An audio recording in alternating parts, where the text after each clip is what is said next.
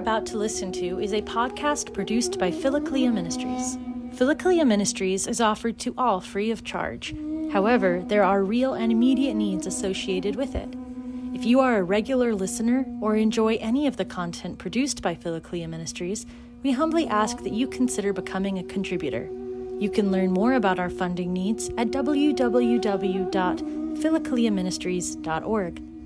Please note that Philokalia Ministries is not a 401c3 nonprofit organization and that contributions are not tax deductible. Supporting Philokalia Ministries is just like supporting your other favorite podcasters and content creators, and all proceeds pay the production bills, make it possible for us to pay our content manager, and provide a living stipend for Father David. God bless you and enjoy the podcast.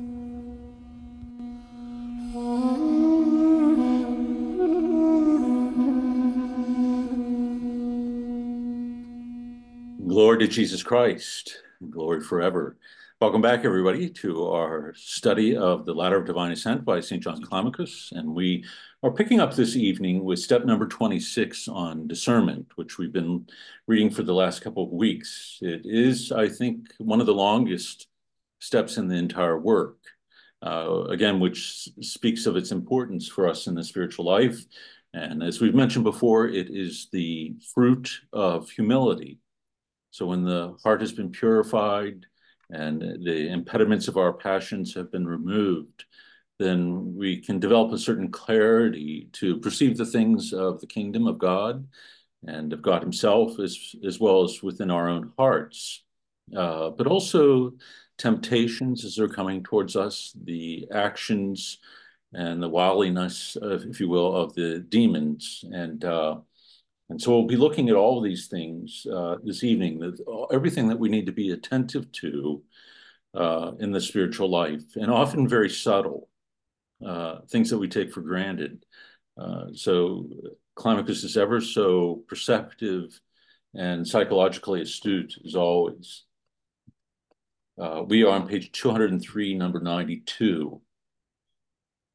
Even a small thing can be not small to the great. But to the small, even great things are not altogether perfect. So even a small thing cannot be small to the great. And to the small, even great things are not altogether perfect. And so those who are humble often see the things that are within the world that maybe seem to have great significance, worth, benefit. Things such as success, money, talents, all of these things that seem great might not be altogether great. And similarly, even they're also not altogether perfect. So even things that are great, so the virtues that we see within ourselves or within others are imperfect in light of the perfection of the virtue of Christ and his love. That this is why we always have to keep our eyes fixed upon him, that even as we are growing in virtue, and even as we begin to see the things that are good and beautiful and true, often our vision is partial. And within us, these virtues are sometimes mixed with our imperfection. And so we always are to be in this position of striving to enter by the narrow way and to give ourselves over more and more fully to the grace of God, to allow even what is good within us, even our virtues, must be touched by the grace of God. Number 93. When the sky is clear of clouds, the sun shines brightly, and the soul, freed from its former habits and granted forgiveness, has certainly seen the divine light. So when the grace of God floods a soul that has been repentant, that has humbled itself, it is divine light that shines upon us and illuminates not only with what is within our hearts, but the path that is set before us. We can come to see with a greater clarity, even if it's only one step in front of ourselves. We come to see with a greater clarity the path that God desires us to take. And often it is one step at a time. Cardinal Newman has a beautiful hymn called Lead Kindly Light. And one of the lines of it is, one step enough for me. Having the light to take one step forward in the spiritual life is enough to allow us to continue to make that journey toward God and toward virtue. What we will be warned about over and over again in this step on discernment is that we can seek things that are beyond us and find ourselves then being radically humbled, that we think ourselves capable of things that God does not desire for us or that is beyond our ability spiritually and otherwise. Number 94. Sin is one thing, idleness another, indifference another, passion another, and a fall another. He who is able to investigate this in the Lord, let him seek clearly. So all these distinctions, while they might seem to blend together in our minds as seeming perhaps insignificant, for the one who is seeking God, that we are going to search for the meaning and the distinction between these things, what it is to sin, and the action that is included in that, idleness, being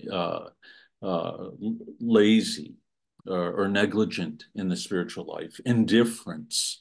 We become so focused upon the things of this world, and even at times so focused upon the burdens that sometimes oppress us, that we lose sight of God. We become indifferent to pursuing the spiritual life and pursuing even the means of healing for ourselves. Passion is a habitual sin. So an action that is repeated so often that it becomes deeply rooted in us. And this is what makes them so difficult to overcome when we've been immersed in something perhaps for decades. And even when we don't desire it, don't want it, that we find ourselves stepping into it over and over again. And so this is what would be called a passion. And a fall, another. So a fall might be, again, a momentary weakening, but not necessarily reflective of a loss of desire for God or the things of the spiritual life, that one can emerge from this repentant and even more humble before God and zealous in the spiritual life. So all these things, again, become very important for us to, as he says, investigate and to investigate clearly. If you happen to be in town the second Sunday of March, we'll be reflecting upon the capital sins here after our divine liturgy. So if you want to come for liturgy and a brunch and a talk on that, we'll be able to unpack in particular the head sins, if you will, the ones that lead to all the rest. And you're more than welcome. We'll also record it and make it available. Number 95. Sorry, there's a comment there. Virtue beyond our ability. Yes, there can be an overreaching in the sense that someone tries to leap up the ladder in a single bound, in a kind of desire to have the discernment or to think they have it, or contemplation without having dealt with the reality of one's internal life and the passions. And so instead of focusing on the immediate need, we can reach beyond to something that is greater than what we are capable of at the moment, or even of receiving the grace in such a way that we would be able to hold on to it. Number 95. Some praise the gift of wonder working and the manifest spiritual gifts above all, not knowing that there are many higher than this, which are hidden and which therefore remain secure. What an important thought in our day. And certainly it was a struggle back in our Lord's time as well. A wicked and evil generation seeks after, wonders or extraordinary things, miracles, that there can be a desire for us to be wild, to have God prove himself to us. And over again, we see in the scriptures people asking our Lord to prove himself and to verify the things that he was claiming about himself and about God through miraculous works. And in our day, we will still often in the spiritual life gravitate to the extraordinary, what seem to be the charismatic gifts, speaking in tongues, or as John says here, of wonder working. But we always have to be mindful of things like what St. Isaac the Syrian says, that he who can see his own sin is greater than he who can raise the dead.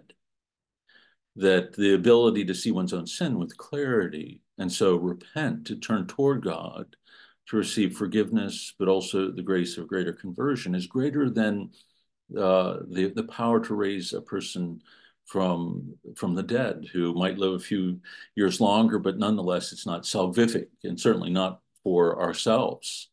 And John actually says that the hidden things are certainly the most valuable, partly because they're more secure, that often the individual does not see them himself or herself, but they're also hidden from the demons, that, what is not made manifest in a clear way is harder to attack.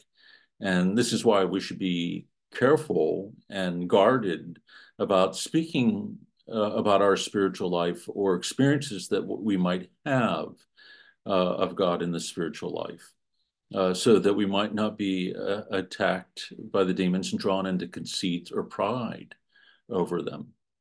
And you might remember a little quote from one of the saints who says, what we see in the saints is the least part of them.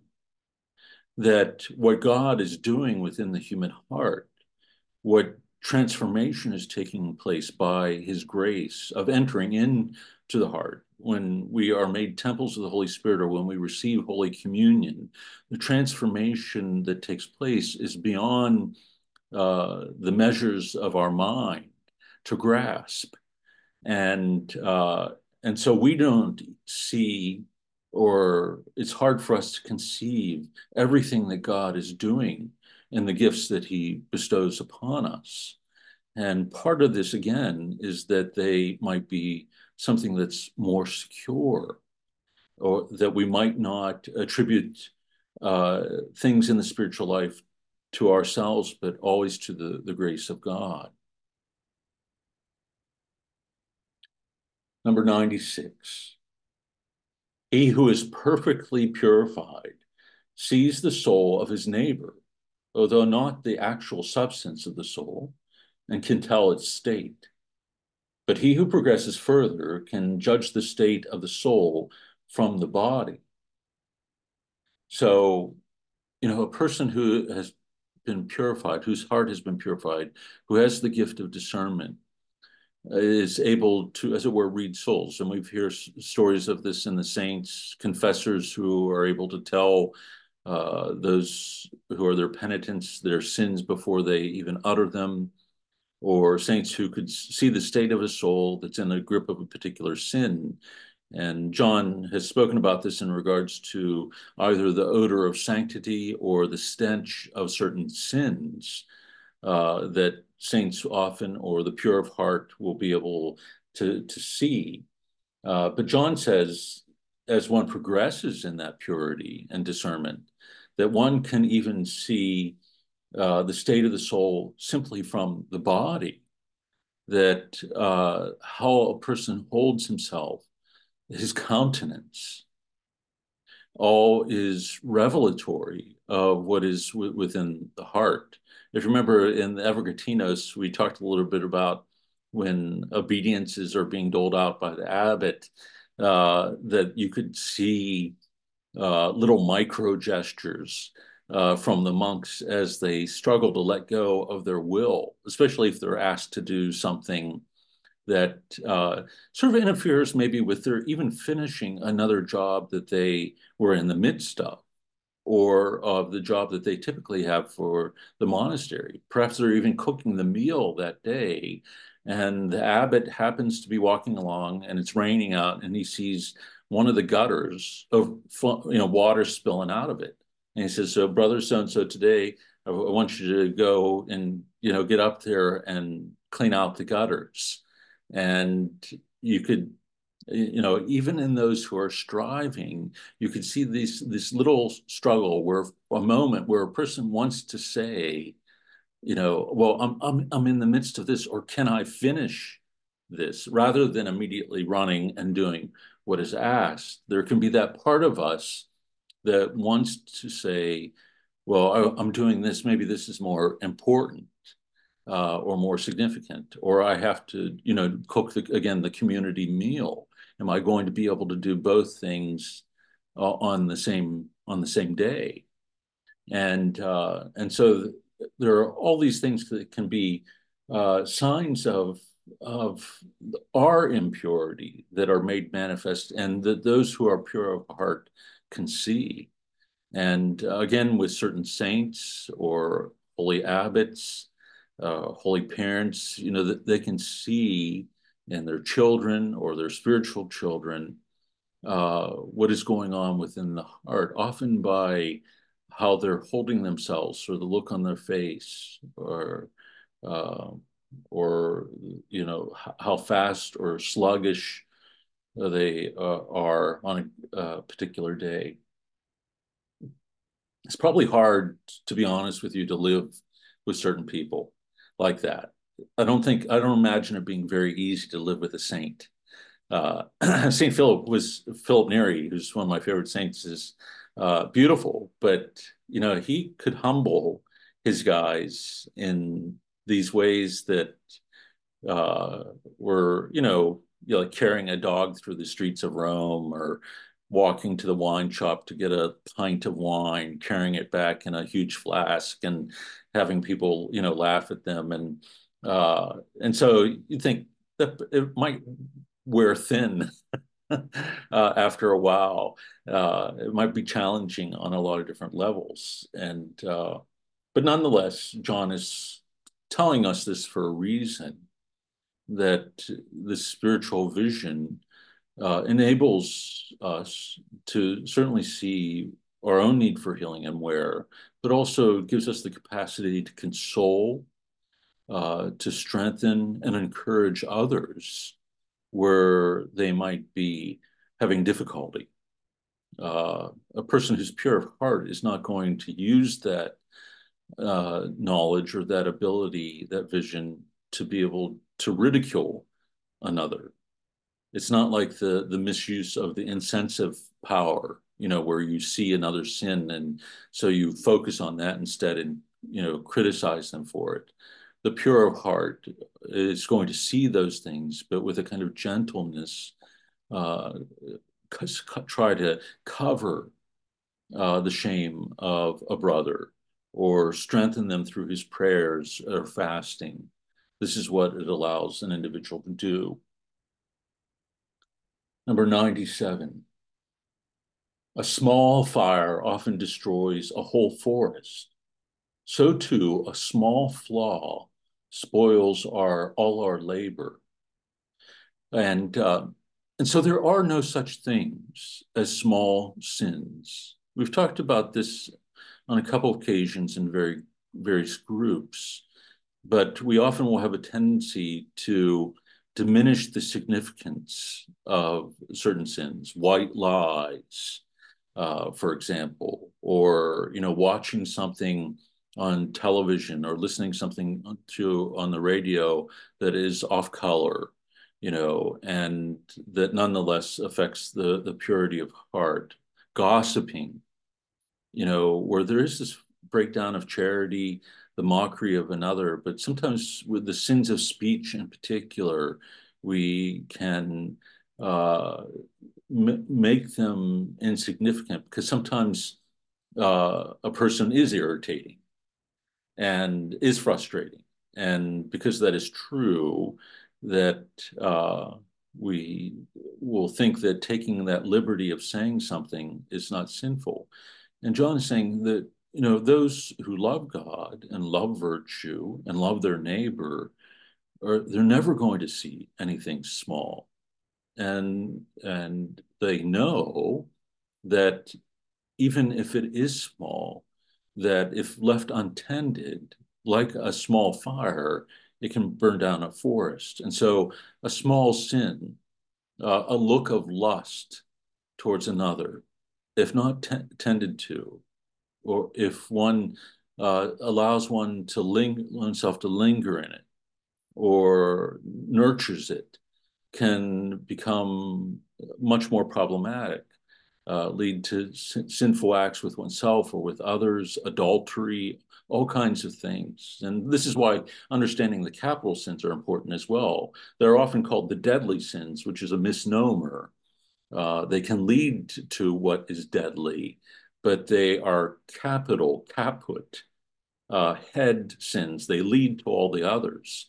And so understanding these is important, but understanding also that none are insignificant and shouldn't be insignificant in our minds. So we are called to be perfect as our Heavenly Father is perfect, to be merciful as our Heavenly Father is merciful, that we are given grace, we're given the gift of the Holy Spirit in order to strive to put on Christ fully, to put on the mind of Christ, to be living icons of Christ within the world. And the more that we understand our true identity in him the more that we have a clarity about that, the less we are going to take those things lightly, as well as the rest of our spiritual life. That it will become gradually that which is all-consuming for us. What we view all of our relations through, all of our work through, and our life as a whole, including our sufferings. So no small sins. Number 98. There is a rest from hostility, which awakens the power of the mind without stirring the fire of passion. And there is an exhaustion of the body, which perhaps excites even movements in the flesh, so that we should not trust in ourselves, but should trust in God, who without our knowledge mortifies the lust living in us. So there is a rest from hostility, which awakens the power of the mind without stirring the fire of passion. So the warring of the demons against us, what John is saying here, can ease up.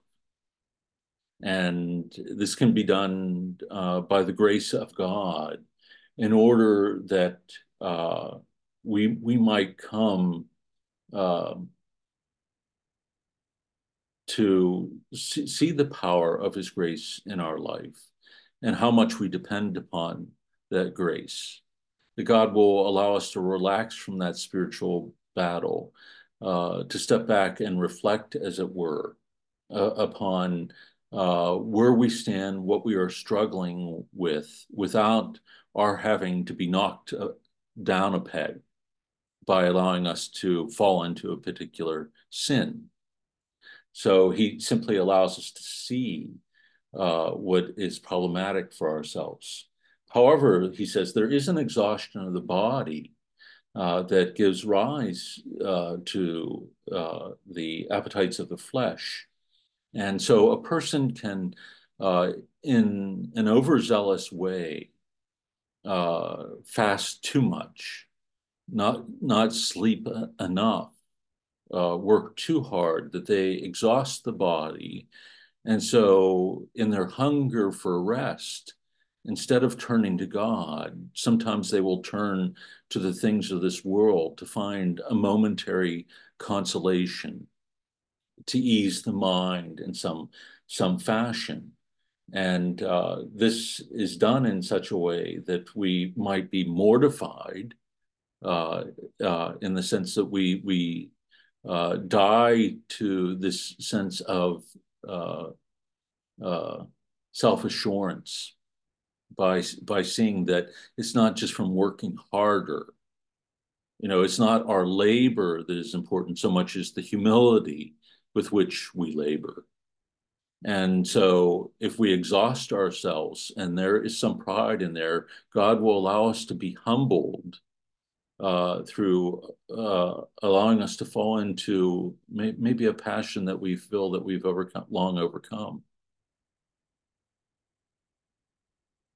Number 99. When we see that some love us in the Lord, then we should not allow ourselves to be especially free with them, for nothing is so likely to destroy love and produce hatred as familiarity. Interesting thought. You hear a lot of this in older spiritual writings. You don't hear people talk about this too much today, about particular friendships in religious communities, or a kind of familiarity in the way that those who share the same sensibilities or have the same sense of humor or view of life will want to spend, only time with each other. And there is a danger of this, of this kind of exclusiveness that can develop from this familiarity, or the familiarity will lead us to take liberties in what we say to someone that we think we know so well. And so we can say something bluntly, but without charity. And this, John tells us, can produce a kind of hatred between two individuals. So, sometimes we can destroy a friendship by being unguarded in the way that we talk to somebody, that we aren't compassionate or sympathetic. We become rough with people and the way that we say things to them, rather than being consoling and seeking to strengthen them or encourage them. Or sometimes our familiarity even leads us to be indifferent to what's going on in their life. If something good happens, we say nothing, make no mention of it, or if they're struggling, we often will not be attentive to it. Sometimes not as attentive as we might be even with complete strangers. And so we have to be watchful of this in our own heart. The Nypaver Clan, led by Carol, says familiarity breeds contempt, right, is the common saying. My mom used to say this if we spent too much time with friends. That's right, that solitude actually fosters intimacy. The two are linked together. And if you put two people around each other for 24 hours a day, they probably will end up hating each other. They get, bored with each other or irritated with each other. But say, for example, in marriages, often there's this sense that, well, you're married, you should be able to spend, all this time together. And actually, married couples need solitude in order that they might step back in prayer, or just in being reflective on how they are entering into that relationship and whether they are being attentive to the things that are most important. And so having this solitude allows them to step back into the relationship with a greater awareness. Sometimes, the distinction even between introverts and extroverts is helpful here. Like extroverts are nourished by engagement with the world around them. They're energized by that. And so they're often very creative, outgoing, constantly involved in new projects and conversations with others. But if they're not careful, if they do not step back, then they can begin to do things that are simply driven by their own will or by their own desires. Introverts typically find that to be very difficult, that constant engagement with the world around them. It depletes them. And so they have to step back in order to find the strength to step out of themselves. So often they will have a greater awareness of the internal life, but also an awareness of the things that one needs to be attentive and aware of in certain circumstances. So both need prayer. The extrovert needs prayer in order that that energy is directed in a way that is in accord with the will of God. Introverts need to step back in order to find the strength then to engage, to step out of themselves and engage others. Because most introverts, like myself, would be fine sitting in their room all day long and not sweat it. It's a harder thing. And so prayer allows one, to look beyond, to transcend the self, first in one's life with God and in prayer, but then also to transcend oneself in one's daily relationships. So this idea of familiarity that John talks about is important on a lot of different levels, but emphasizing, I think, this ability to reflect upon how we are engaging the world, especially those that we engage on a day-to-day basis. Not to take that for granted. The fact that we've known somebody for so long, we might know them for decades, and we can still destroy that relationship by an offhanded, uncharitable comment. Marypaz writes, I've been listening to your podcast for a year. This is the first time I'm able to real time with y'all. It's so good to put faces to all your voices. God bless you, Father, for the podcast. You're very welcome. And it's always good to have people join. It enriches the discussion beyond measure. So welcome. And I hope you're able to join us many times in the future here. Amale writes, or Anthony wrote, I'm sorry, I missed him. St. Paul, 1 Corinthians 7, talks about spouses separating for a bit. Yeah, I think, again, it's for the sake of reflection.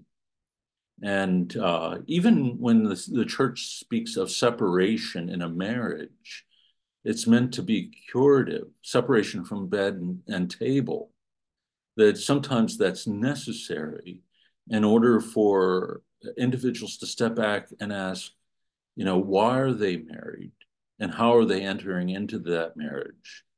Where is there a lack of charity? Where does one need to be attentive? Where did things break down? And how do we find healing? And so, but I think simply on a day-to-day basis, it does allow for a deeper intimacy, to step into that relationship with God in prayer, into silence. We, again, are able to hear that word that God speaks to us in order that we might find our way forward in so many different things in our life, and most especially in our relationships with others. What we should be attentive to. And often we are, again, so absorbed in our work that familiarity can lead us into the neglect of the others and the neglect of even the smallest acts of charity that are necessary to hold relationships together. Sometimes friendships fall apart just because we never call or, ask how a person is doing. Amale writes, let there be spaces in your togetherness, and let the winds of the heavens dance between you. Khalil Gibran, right, the Lebanese poet. Yeah, it captures exactly, I think, what we've been talking about. Very good. Number 99. When we see that some love us, number 100. The eye of the soul is spiritual and extremely beautiful. And next after the incorporeal beings, it surpasses all things. That is why people who are still subject to the passions can often know the thoughts in the souls of others on account of their great love for them, and especially when they have not been sunk and defiled by the clay. If nothing is so opposed to immaterial nature as material nature, let him who reads understand. So the eye of the soul, the nous, as the fathers describe it, the eye of the heart, this is what is to be purified. And so spiritually, it's really at the heart of the fathers' anthropology, their understanding of the human person, how God has made us. And our understanding of this is key for our engaging in the spiritual life in the way that we need to, that our focus, our immediate goal, as St. John Cassian calls it, is purity of heart, the purifying of the nous through the ascetic life and through the life of prayer and the sacramental life, in order that we might see things as the angels see them, that there would be no impediment, no limitation that's tied to our materiality. And so this is really the end of our ascetic pursuits. It's not endurance. It's seeking a kind of freedom that we might see things in the way that God desires us to see them, as if with the eyes of God Himself. And so this is what bringing our appetites into a particular order does, but as well as overcoming, I think, the passions. And it's interesting, he says, even those who find themselves in the grip of certain passions, when they love someone, they can see certain truths about them.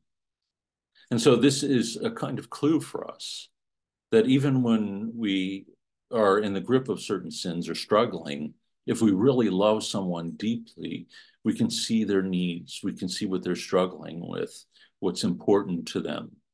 That love clarifies our vision, our capacity to see the truth. And this is what we are seeking in the ascetic life, is to love more freely. So again, it's not simple disciplines. It's not endurance. It's this pursuit of freedom to love as God has made us capable of loving through our redemption, but also through the outpouring of His grace in our life. So it really recasts the spiritual life for us in an amazing way. And,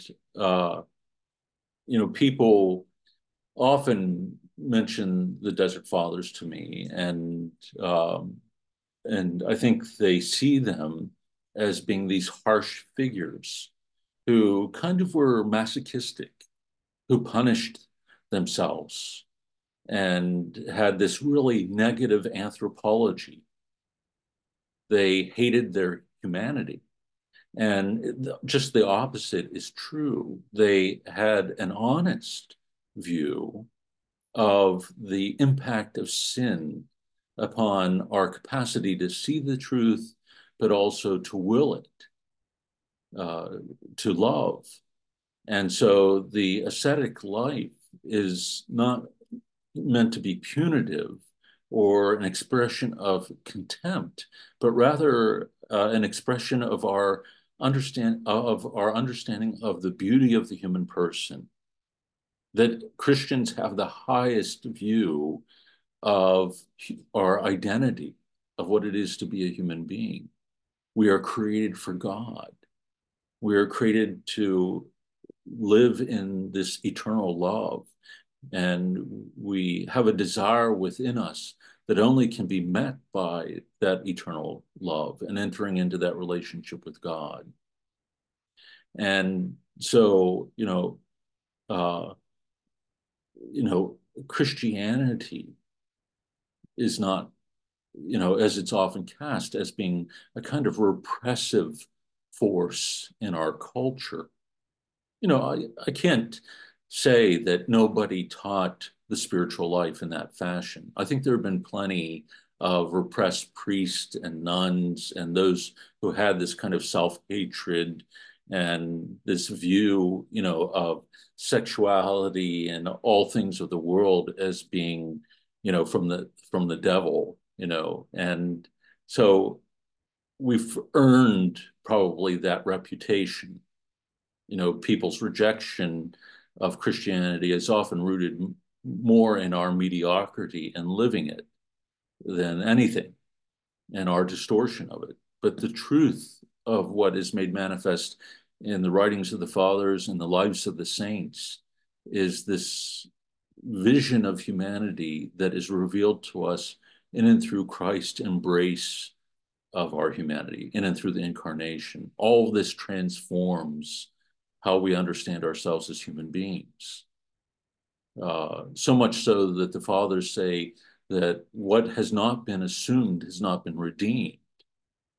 That in the incarnation, the fullness of our humanity is embraced in order that it might be transformed by the grace of God and raised up to what God desires for us, which is to share in this eternal intimacy with him, to participate in the life of God, deification. So it's something that's extraordinarily beautiful. I think more often than not, we should be moved to tears when we read some of the things that the fathers write for the beauty of it. I think initially it can be jarring because it's hard to imagine ourselves pursuing that freedom with the zeal and the vigor that they often do. And often we've never tasted the freedom that they speak of here, that vision that allows us to see the truth about others or the truth about God. And so often it's hard for us to believe until we begin to pursue it in reality. Any comments about anything so far? This is certainly an important paragraph about the nous. If you're interested in studying the nous a little bit more, the Father's understanding of it, we began our podcast series way back with, I don't know, must have been maybe 6 months worth of podcast simply on the Father's understanding of this, because it is so key to understanding their whole spirituality, their worldview, their anthropology. So it's right back at the beginning of the podcast on the website if you're interested. Number 101. Superstitious observances in the case of lay people are contrary to divine providence, and in the case of monks, to spiritual knowledge. So we are to avoid superstition, reading into things, seeing signs in the things around us as manifestations of God or of what is mystical. We are to avoid it because it can lead us into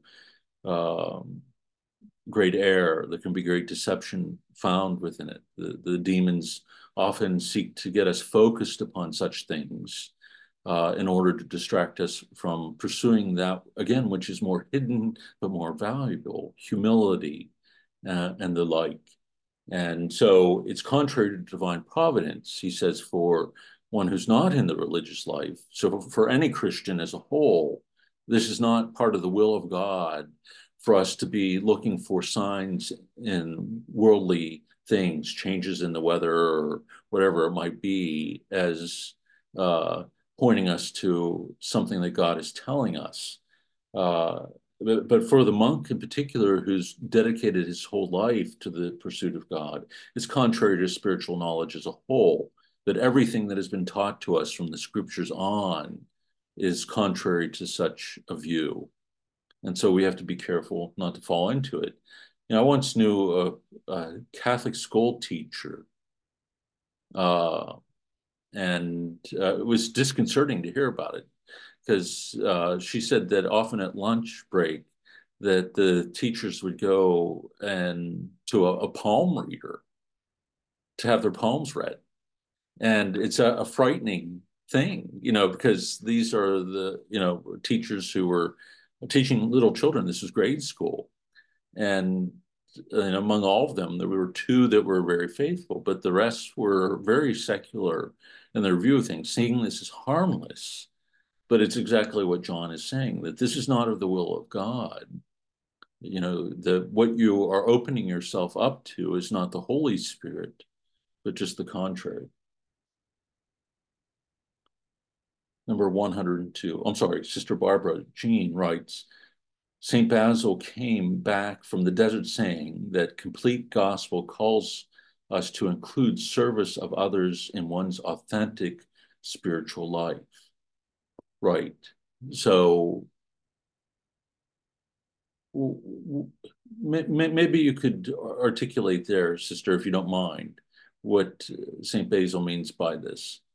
You mean being fully human or fully having embraced the gospel? Fully embracing the gospel, right? Because Matthew 25, he did go to the desert for a time when it was the thing to do. Right. He lived at that age. And his reflection led him to exactly this. It can become very self-centered. Right. And it can overflow in love, and certainly even in the desert where they're not completely alone. Right. But he felt called to service of others, and in welcomed others to join him in doing that. After he became a bishop, there was a famine in that area, and he was suddenly challenged, like similar to what we were in the pandemic. He saw all the social ills, right. and set about meeting them along with the monks, right, to leprosy, sex trafficked women, and the hungry, the poor, right. travelers, all of that. And he wrote extensively about the gospel, and always included loving service. Excellent.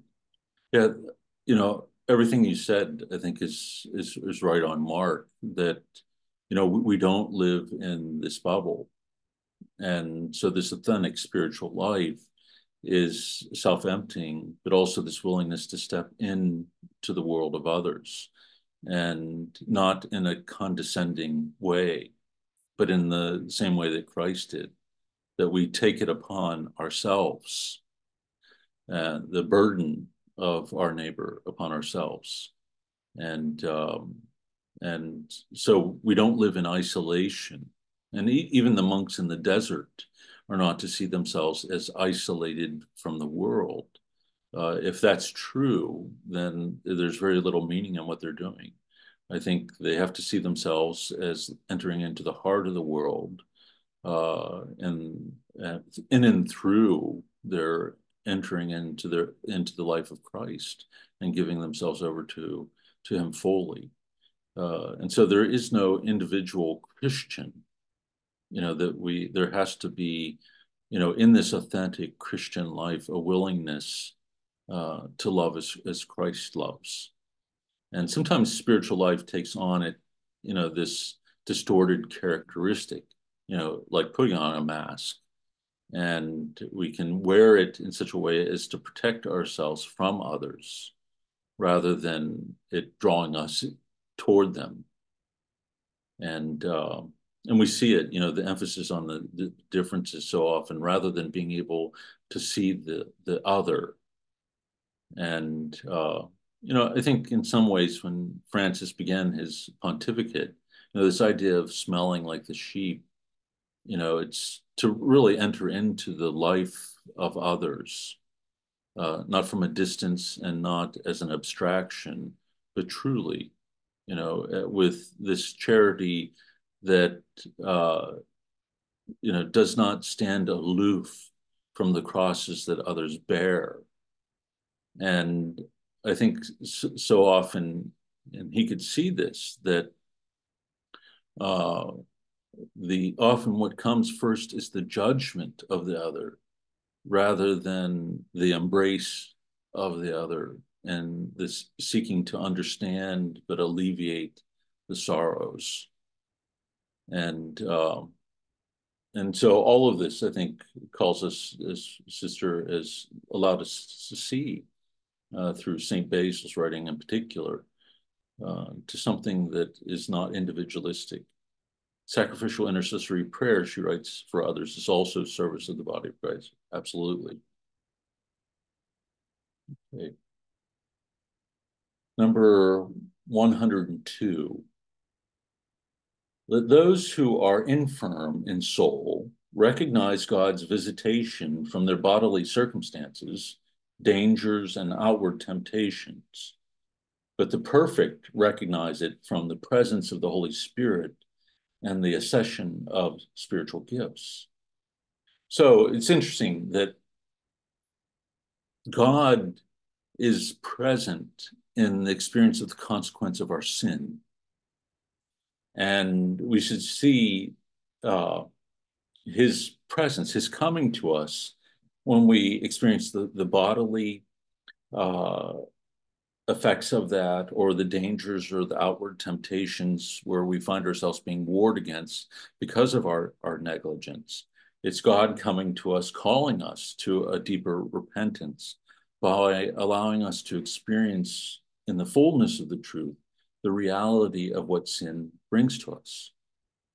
Again, it's not punitive, but it's curative. The perfect, though, he says, begin to see more and more the presence of God through the presence of the Spirit and the gifts of the Spirit in one's life. And so not so much through the trials, but again, one has to go through this purification to let go of our attachment to the very things that often bring about those bodily circumstances or further temptations. 103. This is an interesting one. There is a demon who comes to us when we are lying in bed and shoots at us evil and unclean thoughts, so that when we do not stand for prayer because of our laziness, and thus are not armed against them, we may fall asleep with these foul thoughts and then have foul dreams too.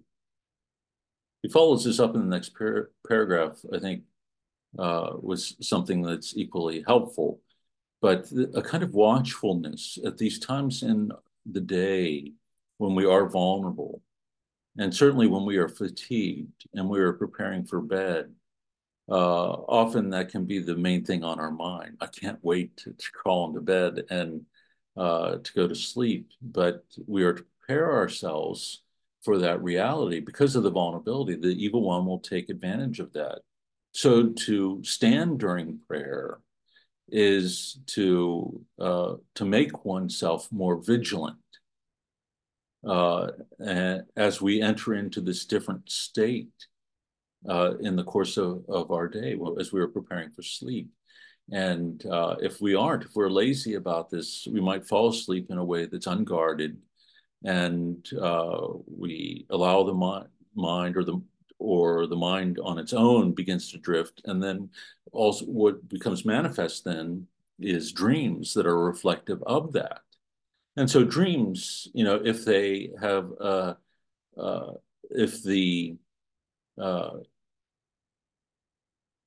scenes in a dream are sinful in nature, it's not sinful in and of itself because we were sleeping, but it still can be a reflection of the lack of purity of heart or laziness or negligence that we have in terms of the things that we expose ourselves to in the course of our day, that we were not watchful enough. And so again, we don't want to take those things lightly.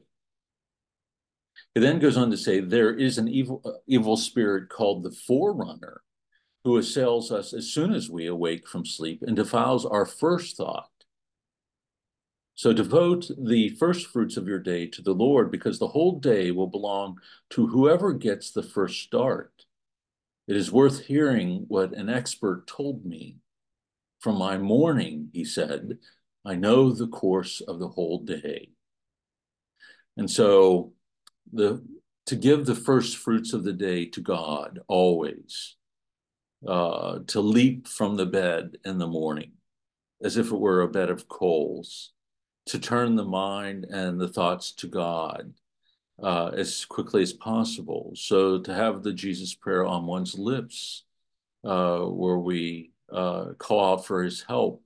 Philip Neri used to encourage some of his spiritual children when they get up in the morning to immediately bow down and make a prostration, to kiss the ground, to make an obeisance before God, that I offer this day to you. A very simple thing, but in a very concrete fashion, setting the tone for the day and doing exactly what John says here, whoever gets the first start.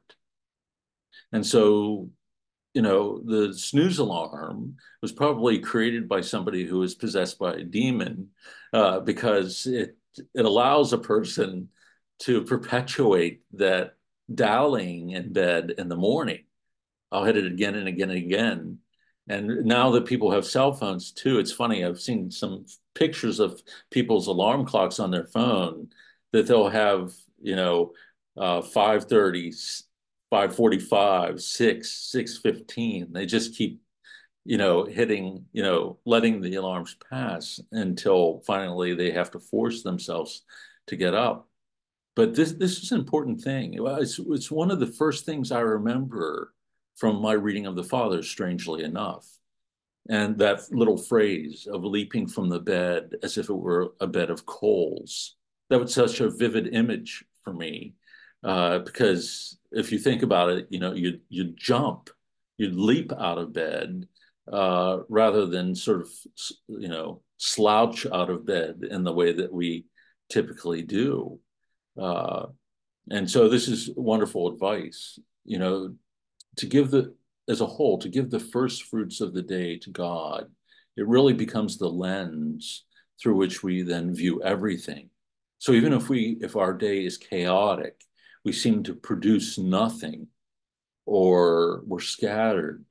If we have started the day with our focus upon God, then we offer all of that to him and have no anxiety about it at all, and start the next day anew with taking up whatever he's entrusted us to. So it frees us from this sense of being shackled to productivity, establishing our worth. What establishes our worth is our intimacy with the Lord. We might have a day that just does not go our way. Constant interruptions or failures, or the car breaks down, whatever it might be. But if we start that day, or we fall down and break our wrist, and, that can sort of ruin the day for you. But again, if your day starts with prayer, even something like that, one can sort of take up and offer it to God, and not be overcome by a spirit of despondency. Anthony writes, that kind of sounds like superstitious, like augury, right? Are you talking about the things that we talked about earlier, I imagine? Morning off. Huh? Go ahead. Well, I'm talking about, like, if the first thought of your day sets the tone of the day. Mhm. I could easily have a bad thought to the day and mope about it. Oh, my day is ruined. Oh. But this doesn't mean the end of the day, but you could have a great day and you could say, oh, look at that sin. That sounds pretty good. And at the end, oh, boy, I really messed up my day when I could have had a great day. Oh, you Italians, I tell you, you're always nitpicking. No, I get what you're, that's right. No, I get what you're saying. Mm-hmm. You know, I think, though, as a general rule, what he's saying here is that, you know, um, it's, you know, it's often how we begin today is reflective of what we've given our hearts to and our love for something. You know, if somebody's has plans to go out fishing or they're traveling to a football game, they'll jump out of bed, you know, before dawn to make that trip or to get out on the stream because they love it. And I think what John is saying here too, you know, we wake to the beloved. And so we jump immediately to be attentive to him and to listen to him, and also then to protect our hearts. So you're right. You know, I think there is a sense where we could be superstitious about this and say, okay, if we are embattled, which we probably will be many times, warred against at that time, precisely for the reason that John says, these are vulnerable moments when we're going to bed, when we're waking up. And so we might have a thought that comes upon us while we're lying there in bed, but that should be impetus for us to jump up and get moving, you know, not to lay there and mope about it, but to, you know, to engage in the warfare. But we want to try to avoid that as much as possible. You know, when you wake up sometimes, Father, if you hear a song, you know, and that seems like that song sticks with you for the day. You just can't shake it. Right. Almost is the same thing. If you wake up with Jesus prayer, that sticks with you through the whole day in a way. I think maybe that's an analogy that I can relate to. Yeah, it's perfect. People speak of what they call earworms, you know, when they get a song stuck in their mind, as you just described, and they find themselves humming it all day or thinking about it all day. And whereas the Jesus prayer, you know, is again something that gently moves the mind and the heart toward God. And as that forms the mind and the heart, that should become more and more natural. You know, this movement toward God. That's what we want to establish. And so the leaping out of bed, the saying of the Jesus prayer is all to it's not, again, an abstraction. It's meant to lead us toward the beloved. This is why we do it. All right, that brings us to 8:30. So we'll stop there for the night. A lot to think about here tonight and a lot of good things. So don't forget to stand before you go to bed tonight and say your prayers, and don't just flop in the sack, and be attentive to what's going on in your mind and heart. Okay, so why don't we close, as always, with our Father, in the name of the Father, the Son, and the Holy Spirit. Amen. Our Father, who art in heaven, hallowed be thy name.